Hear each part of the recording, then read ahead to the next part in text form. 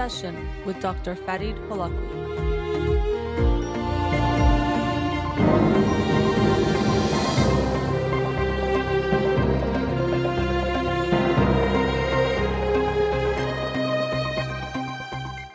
Good evening, welcome to In Session.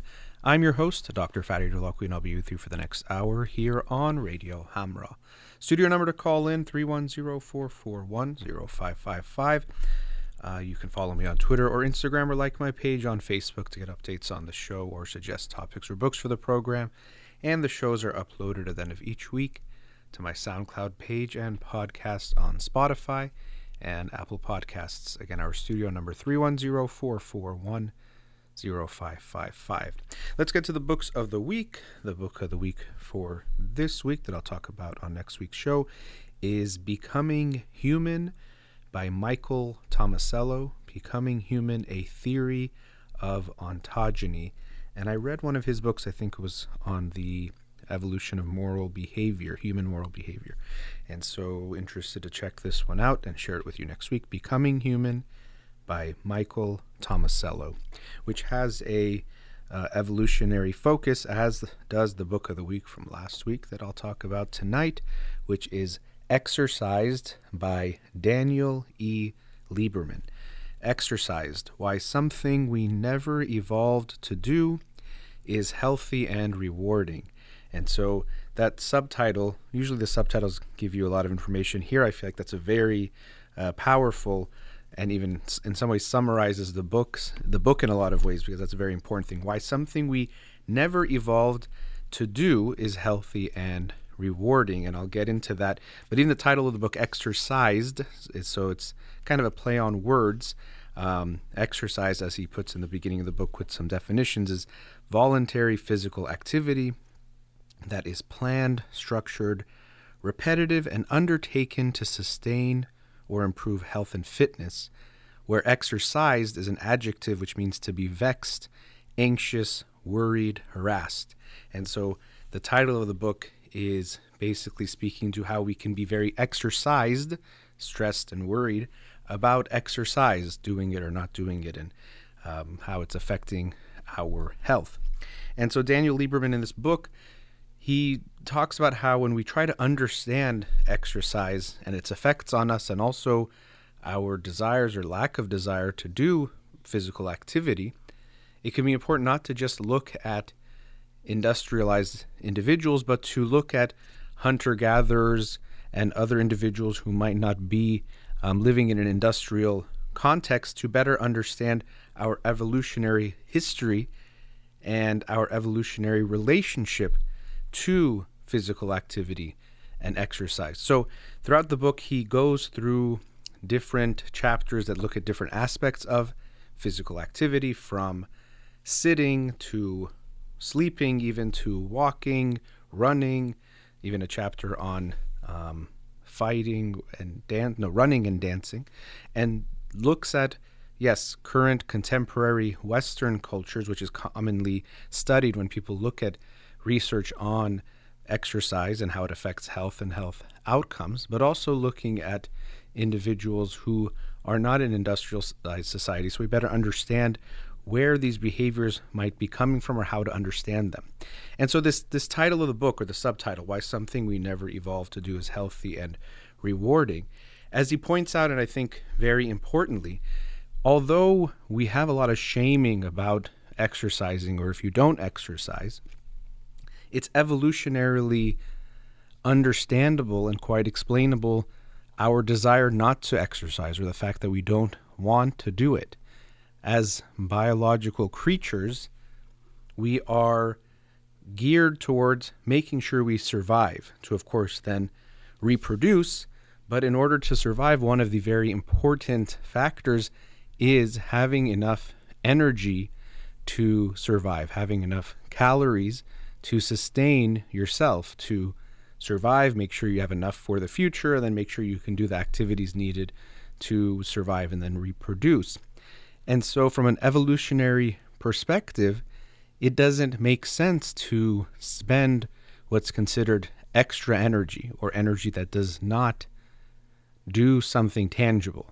So as he says, if you probably showed our ancestors someone running on a treadmill, so running and not getting anywhere, they would probably be very, very confused and have no idea why you were doing such a thing.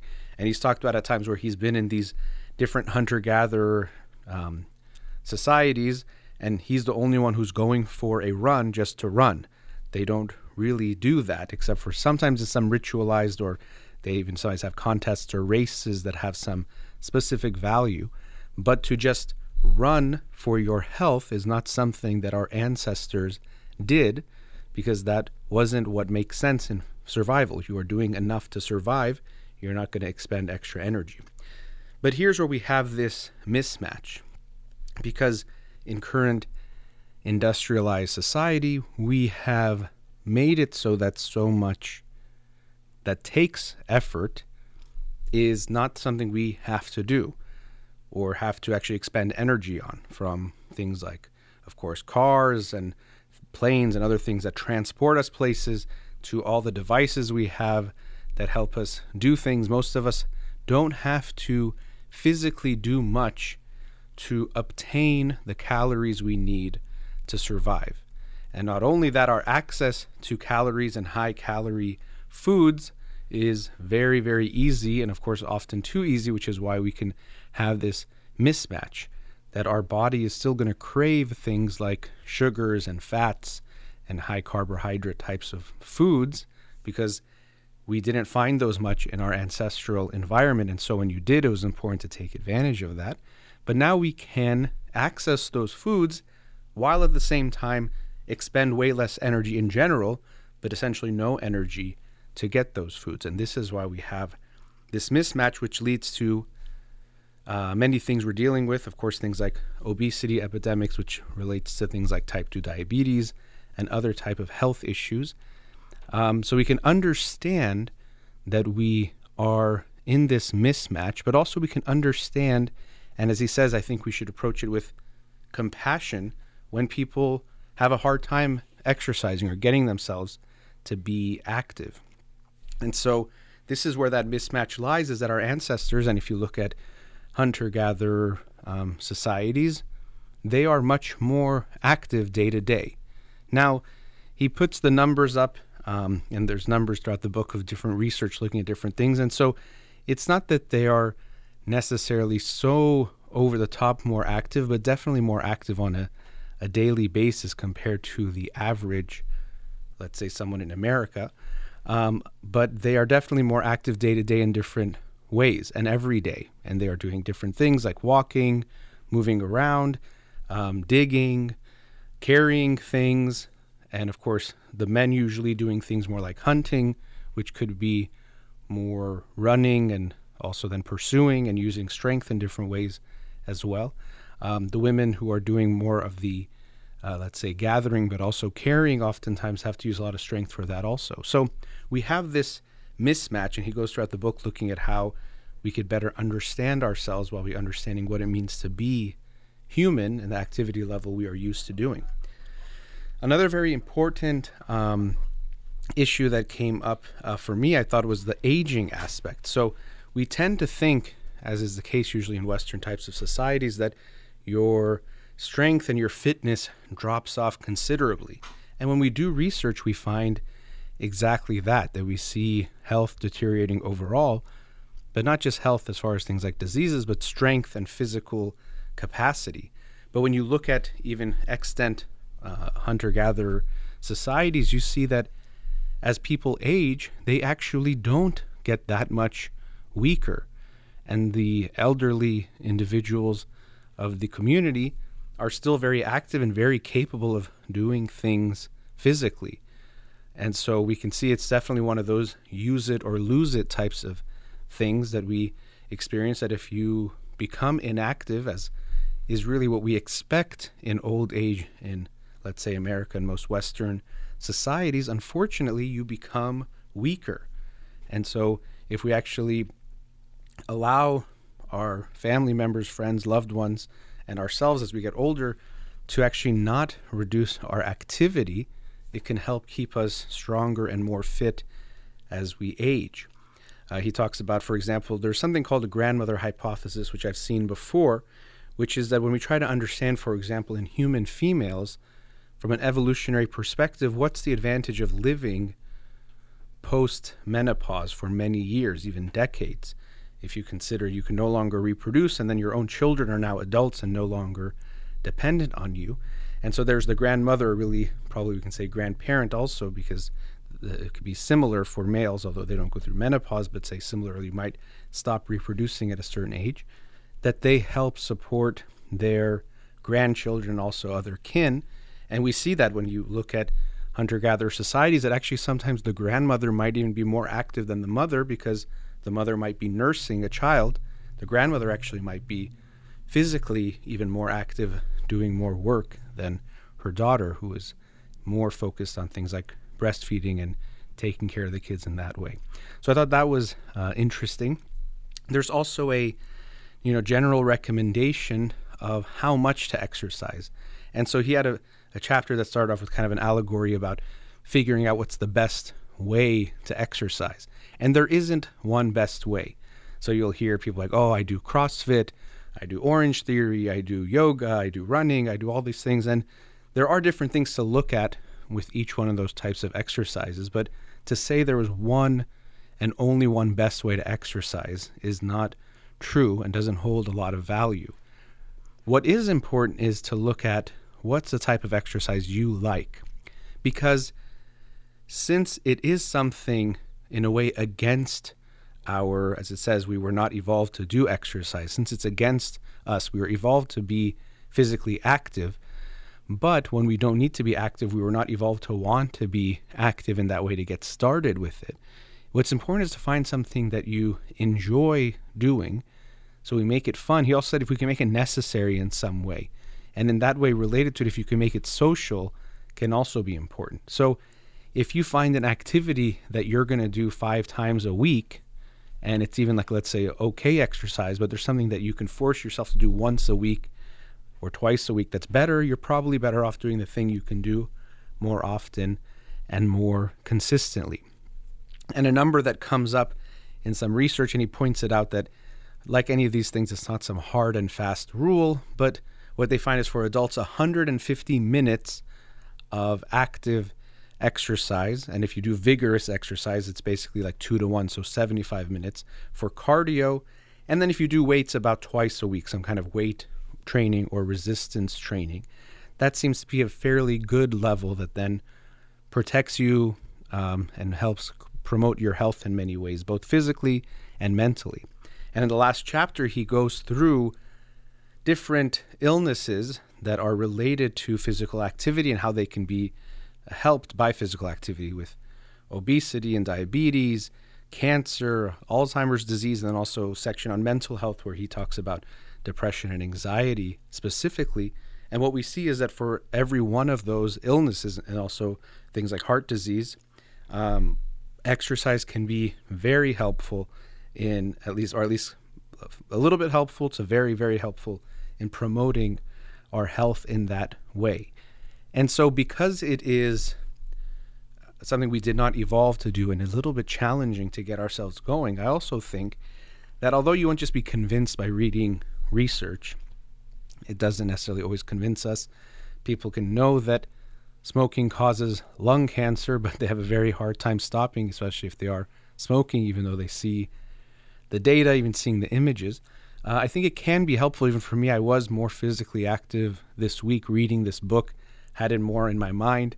I kind of joked with my cousins yesterday. I was like, I'm sitting here reading a book about exercising because I had to sit and read, but then when in between or for little breaks, I would keep myself more active. And actually the part about sitting was interesting for me. Maybe you've heard this statement that sitting is the new smoking. And as he says, that's definitely hyperbolic, because if you look at the research, but also if you look at hunter-gatherer tribes, they sit a lot actually for hours a day. Now, the way they sit is a little bit more active. They don't have a chair like the one I'm sitting in. And so we were used to sitting or squatting in ways that took some effort. And so it could be good to make sure you don't sit for prolonged periods of time. And if you do, you can even do things like active sitting, which might even be squirming, like fidgeting. Usually if someone's fidgeting, we say it's annoying, or as a psychologist, we look for things, could be anxiety or ADHD if someone is fidgeting like that. But it actually can burn some calories, and it could counteract some of the negative effects of prolonged sitting. So as he mentions in that section, he says, be okay. It's okay to squirm. Don't just sit still. That's okay. And try not to sit for very long periods of time. So for me, where my work actually involves sitting for 50 minutes straight and then having a few minutes break, I thought about that. Can I kind of do some more active sitting, but then also maybe walk or move around a little bit between sessions a bit more. But to say that it's the new smoking, he says, is a bit extreme, but it's something to be aware of. But overall, it's something to be mindful of overall, that although we are living in a very different type of society and our day-to-day is very different, if we understand our bodies and what they were evolved to do, we can actually help counteract the challenges we face to stay more active. And really, it's hard to force ourselves to stay active, but once you do it and create habits, it can become easier. And once you recognize and are reminded of all the benefits, hopefully that can keep you motivated, because it is something hard to do. Even he says himself, he's studying exercise, and at the end of the book, he says how sometimes he's going to go out for a run and he doesn't want to go, but he reminds himself, of how helpful and important it is, and that helps him get out the door. So he kind of talks about when he's exercise, he reminds himself that, his brain is there to help move his body rather than his body just move his brain.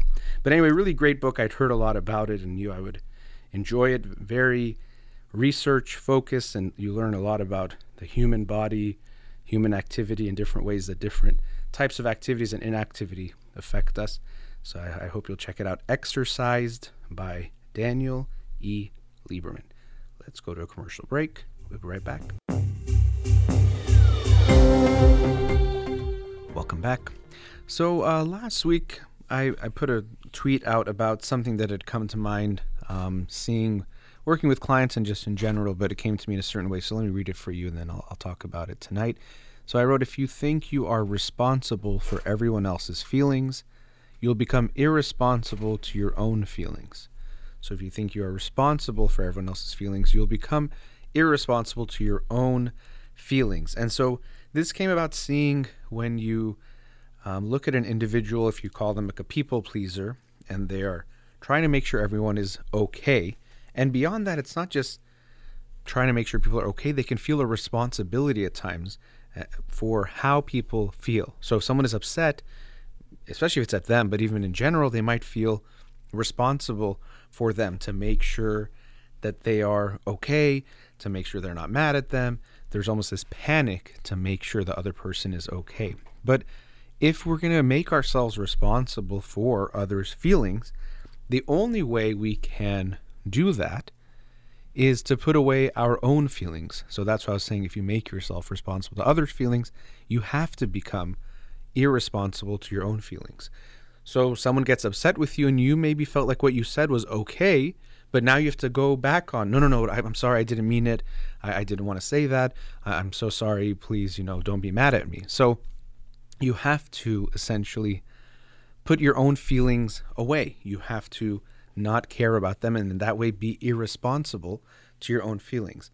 Now, in the comments, it was interesting. A few people wrote things about how this is difficult, which it is, and it can be for some people. If this is your challenge, we all have challenges that we're dealing with. It can be a very difficult one to change, and I'll talk about why. And even someone wrote, for example, with their kids. Now, I'll say one thing about with your kids, depending on their age, you are to some degree more responsible for how they feel to a degree. So if you have a baby, you are now not completely responsible. They'll still be sad. Sometimes they're pain, or they're teething and they're hurting, or they cry. So you're not responsible in the sense that they should always only be happy, but you have a big impact in how they are feeling. And so I would say there's more of a responsibility. Now, it doesn't mean if your baby is sad, you are a bad parent. Babies almost have to cry. That's part of being a baby, the only way they can communicate. And as your children get older, still you have, I would say, more responsibility than you do have to anyone else.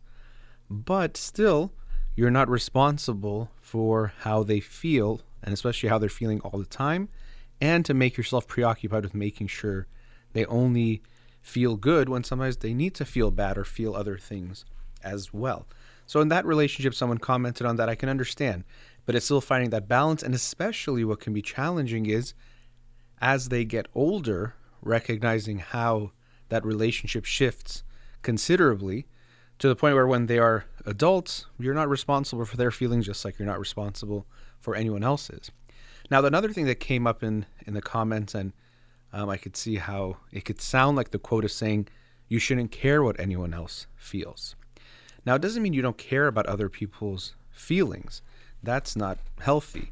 You should care about how your loved ones feel. There's a difference between caring and even being supportive and even trying to help someone versus being responsible for them. So if your loved one is feeling sad and it makes you care and feel a little bit sad and connect with them, that's different from what if you're saying, oh, they're sad, I have to make them happy.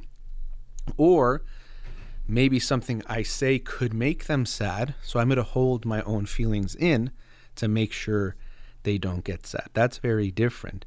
But it's definitely not saying in that quote that I put out there that you shouldn't care what people feel. That's actually not healthy and would not be where we want to be.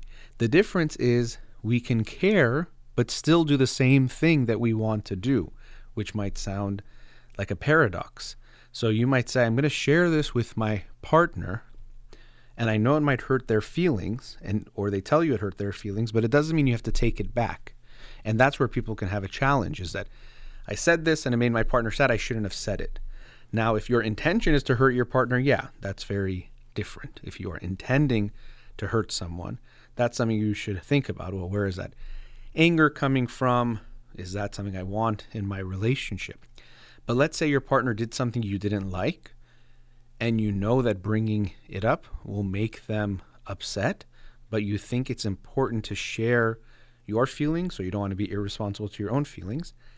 And you also want to be in a relationship with your partner where you are open and express your feelings, and express especially when your partner does something you do or don't like.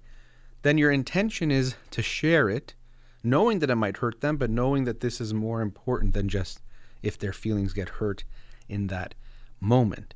So we can see that it doesn't mean you don't care about how others feel, but that you won't feel responsible for it, and as a result won't completely change what you think, feel, and do to make sure the other person feels okay. Now, where might this come from, this type of responsibility? So we all care a bit. Everyone, if you say something and someone gets really sad, we might all have an urge to walk it back or change something if we're really worried about the other person. But if we go back to childhood, what's really important is how parents responded to your feelings and how much parents were able to handle their own feelings. So if you had a parent, and I think I've mentioned this book many times, and I think it's a great one on this type of a topic, The Drama of the Gifted Child by Alice Miller. If you had a parent who was emotionally not able to take care of themselves, not able to stay balanced, then they likely consciously and unconsciously were looking to you or putting some of the pressure on the child to take care of their feelings. So they were feeling sad and they would come to the kid to try to cheer them up. Or they were, if the child got sad, it would make them really sad, and the child learned in a way they have to put their own feelings away because the way the parent responded was so overwhelming or made them feel so concerned that they put their feelings away. And so this is why as a parent, you want to be so aware of how you respond to your children's feelings, because it's like many things, a balance. You, of course, don't want to show you don't care and invalidate it and just say, who cares, or I'm not affected by it at all. But you also don't want to overreact. We might think, oh, it's so nice to show my child I care, so they're sad, and I'm like, oh, I'm so sad too. It's making me so sad. If you're sad, I'm crying, and now you're the one that's more hysterical than them. That's not good, because what happens is the child is going to have to come take care of you and freaks out like, oh, like that made me feel really bad. Let me not take care of mom or dad. And, maybe I don't want to do that again. I don't think it's comfortable to share my feelings with my parent because they get so upset, and that feels so scary to a little child, especially their parent is this stable force that makes them feel protected, makes you feel secure, makes you literally you're dependent on them to survive from until a very pretty old age compared to especially other animals. But for a long time, you're dependent on them. So it's scary if your parent looks like they're falling apart. And if you did something that made them look like they were falling apart, you're like, geez, I don't want to do that again. And so lots of kids will learn from a young age that it doesn't feel safe to tell my parents how I feel. Of course, other things that can happen is telling them, they're bad for feeling this way, or it's annoying, or no one's going to like you if you're sad or mad, or all those things as well. But there's various ways that we teach our children to disown, to undervalue, to invalidate, and avoid as much as they can their own feelings. Ideally, what you can do as a parent is try to contain both your own feelings, but because of that, create a space to contain your child's feelings as well. So your child comes to you and is sad. We've all seen this. We can even feel this type of parenting where the mother, let's say the child falls down and is crying. The mother might show some, oh, you hurt yourself. Like there's some sadness there. There's a empathy there. There's a way of connecting with the child and understanding they are in pain and feeling with them.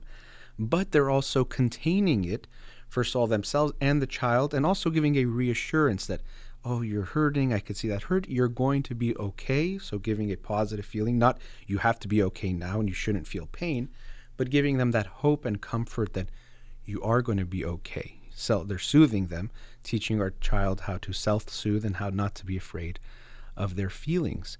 But if the parent responds with an overwhelming response or makes the child feel bad for how they make them feel as a parent, and they'll say that, oh, you know what, you just ruined my day, or you make everything so bad when you cry, or you do these things, the child can start to feel like I should put my own feelings away. And also the scary thing for the child is if I make the person feel bad, if I make my parent feel bad, but then internalized to all others, they go away. I lose them.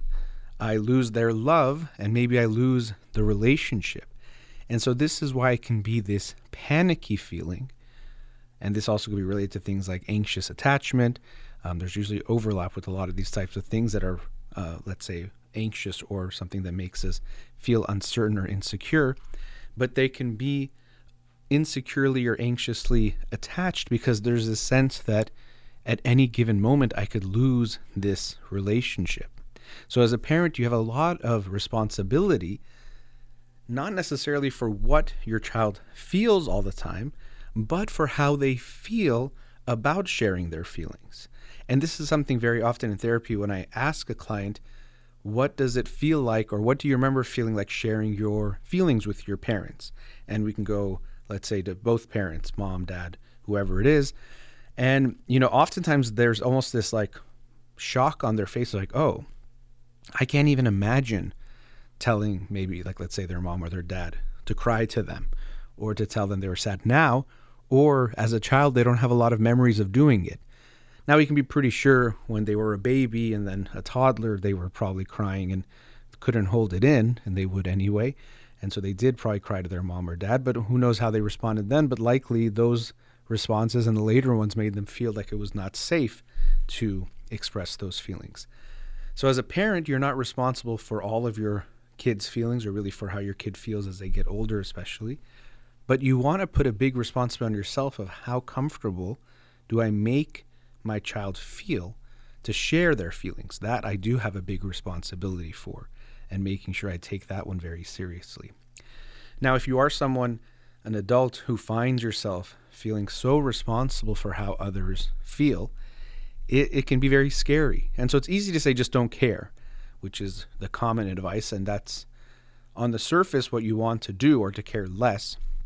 But as is always the case, if you look at someone else's problem, that when you don't have that problem, it always looks easy. I was talking about this book about exercise. If you exercise regularly, just if you see someone who doesn't exercise, you're like, what's wrong with them? If you have someone who has a drug problem, you say it's so easy. Don't take that drug. Don't drink. Don't do this thing. Do more of this. Do less of that. It's very easy to just tell people how to solve their problem.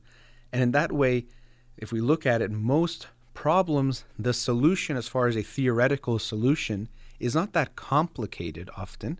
Most of them are not that complicated, but actually executing it is very hard. And often the fact that something became someone's problem means that for that person, it's actually going to be hard to stop caring. So if you're someone who doesn't care that much about what other people feel, or you don't have at all this sense of responsibility for how people feel, it's easy for you. But if you're someone who feels so terrified to make someone upset because it brings up all these feelings of losing the relationship, or some extreme intense reaction of anger or distance or disapproval, it can feel very scary to then sit with that. But I would recommend, one, looking at where those pains are coming from. So therapy can be a great way of exploring those childhood relationships that likely helped create this mindset of being responsible for how other people feel. But like any type of growth, you're going to have to sit with the discomfort of not reacting the way you tend to react, meaning that probably starting with small doses, at least sharing something you feel, or being with someone and even saying something that makes them upset, and sitting with it. Leaving them, let's say the conversation ends and you might have this urge, I should call them and fix it, I should call them and fix it. And you have to sit through it and be like, okay, I'm going to try to sit through this, knowing that probably it's going to be okay. And really, if you tell yourself the truth, if you got upset with your friend and shared your feeling, especially if you did it in a respectful way and the friendship ended, well, what kind of a friend did you have? What kind of a relationship did you have? So as always, growth means pushing out of our comfort zone. It always means doing something that doesn't feel good in the moment, but it's the only way we can grow.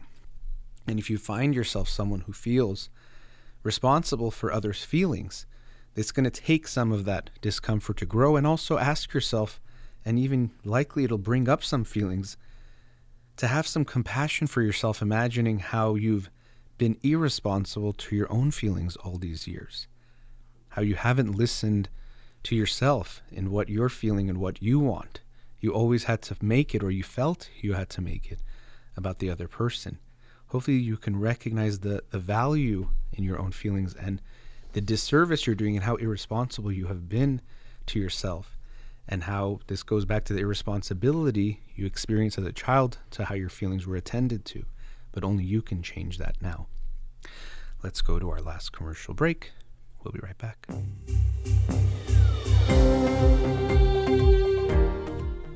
Welcome back. So I wanted to continue from that previous segment, looking at when we feel we are responsible for other feelings and how it makes us irresponsible to our own feelings, to a distinction between being nice and being kind, which I think to a lot of people, when they hear nice and kind, they think, oh, that's the same thing. Those are the same words. And of course, words have definitions, but they're also used in different ways by different people. So you might use them interchangeably in a way, but I actually think they mean quite different things. And that actually nice, although it sounds pleasant, sounds nice, to me is actually not a good thing, whereas kindness is a good thing coming from the right place. So if we look at when someone tells you that you are nice, or we talk about that someone is nice, and maybe you, if you think about it, you'll say that's me, that you are the person that's called nice, or you've seen people in your life and you see them being called nice. What do we usually mean? Well, we mean someone who is pleasant, who makes things easy for others, who doesn't challenge or create any conflict or disagreement. We really see all of the trademark characteristics of a people pleaser. So nice is not actually being good for the right reasons.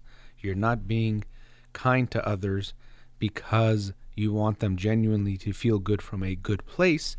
It's because you want to avoid conflict, because you're afraid of conflict. You're also afraid people won't like you if you create conflict. You want people to like you. You want people to think you're good. You're afraid to lose people. So you do all those things to be nice. Now, of course, when I talk about someone being nice and then someone being kind, no one is only one thing or one characteristic, but we do tend to have tendencies. We sometimes will do things more than we do other things, and that's what we're talking about here. So nice, although it sounds good, it's not coming from a good place. It's coming more from fear rather than a place of strength. It's coming more from weakness than strength, in the sense that it's a fear of losing people, a fear of people not liking you, a fear of how people react if you do make them upset, and that's what will make you nice. So I actually think that we should think of nice as a bad word rather than a good word. So then if you look at kindness, kindness is coming from a place of strength. I'm not doing something nice for you or loving for you or someone because I want them to like me, or because I want to look good to other people, or I'm afraid if I don't, you won't love me, or you won't do something for me in return. I'm doing it from a genuine place in my heart that wants to do those things, a genuine place inside of me that wants to do this action, that wants to, whatever it is, get a gift, say something nice, right? Someone can give a compliment. Sometimes a compliment can be nice. You just say it because you think the other person will like it and it'll make them like you. Sometimes you genuinely want to share something you think, and then also you want to make the other person feel better. It feels good to you to make them feel better in a way of actually caring about them. And so you might say something that's kind to them, say a compliment to them. So often nice and kind behaviors can look the same. The intention is what's going to be different, but they might look the same. Someone brings you a gift. Is it coming from a place of kindness or niceness? You might not actually know. What really we want to look at is our own actions and ask yourself, well, why did I do that thing? Or why am I doing this thing? And of course, when we're nice, most people like that, especially if they're not that close to us, or even if they're pretty close to you, because it makes things easier for them. So you're going to get reinforced, and that's part of the problem. When we're nice to people, they say, oh, that person was so nice. Oh, it's so good to have them there. In a way, they're saying they didn't create any problems. They didn't do anything I didn't like. That felt really good. It was really pleasant. But that's not kindness, which is coming from strength. Another problem with niceness is that it's a break on closeness. If I'm being nice, doing these pleasant things just to avoid conflict, to avoid you disliking me, to make you like me, to make people think I'm a good person, to see me in a good way, to win people's love, then I'm not being genuine. And so because of that, niceness is going to be a break on how close you can be with someone. If someone is not real with you, you can't get that close. You're limited by how genuine and how vulnerable someone is. You can't get closer than someone is willing to be open with you. And so if you're just being nice, it's not going to lead to much. And if you've ever been in a relationship, whether it's romantic or friendship or a family relationship with someone who is nice, you will feel this wall. Because initially it's very pleasant. You can meet them and everything's so nice and good and feels good.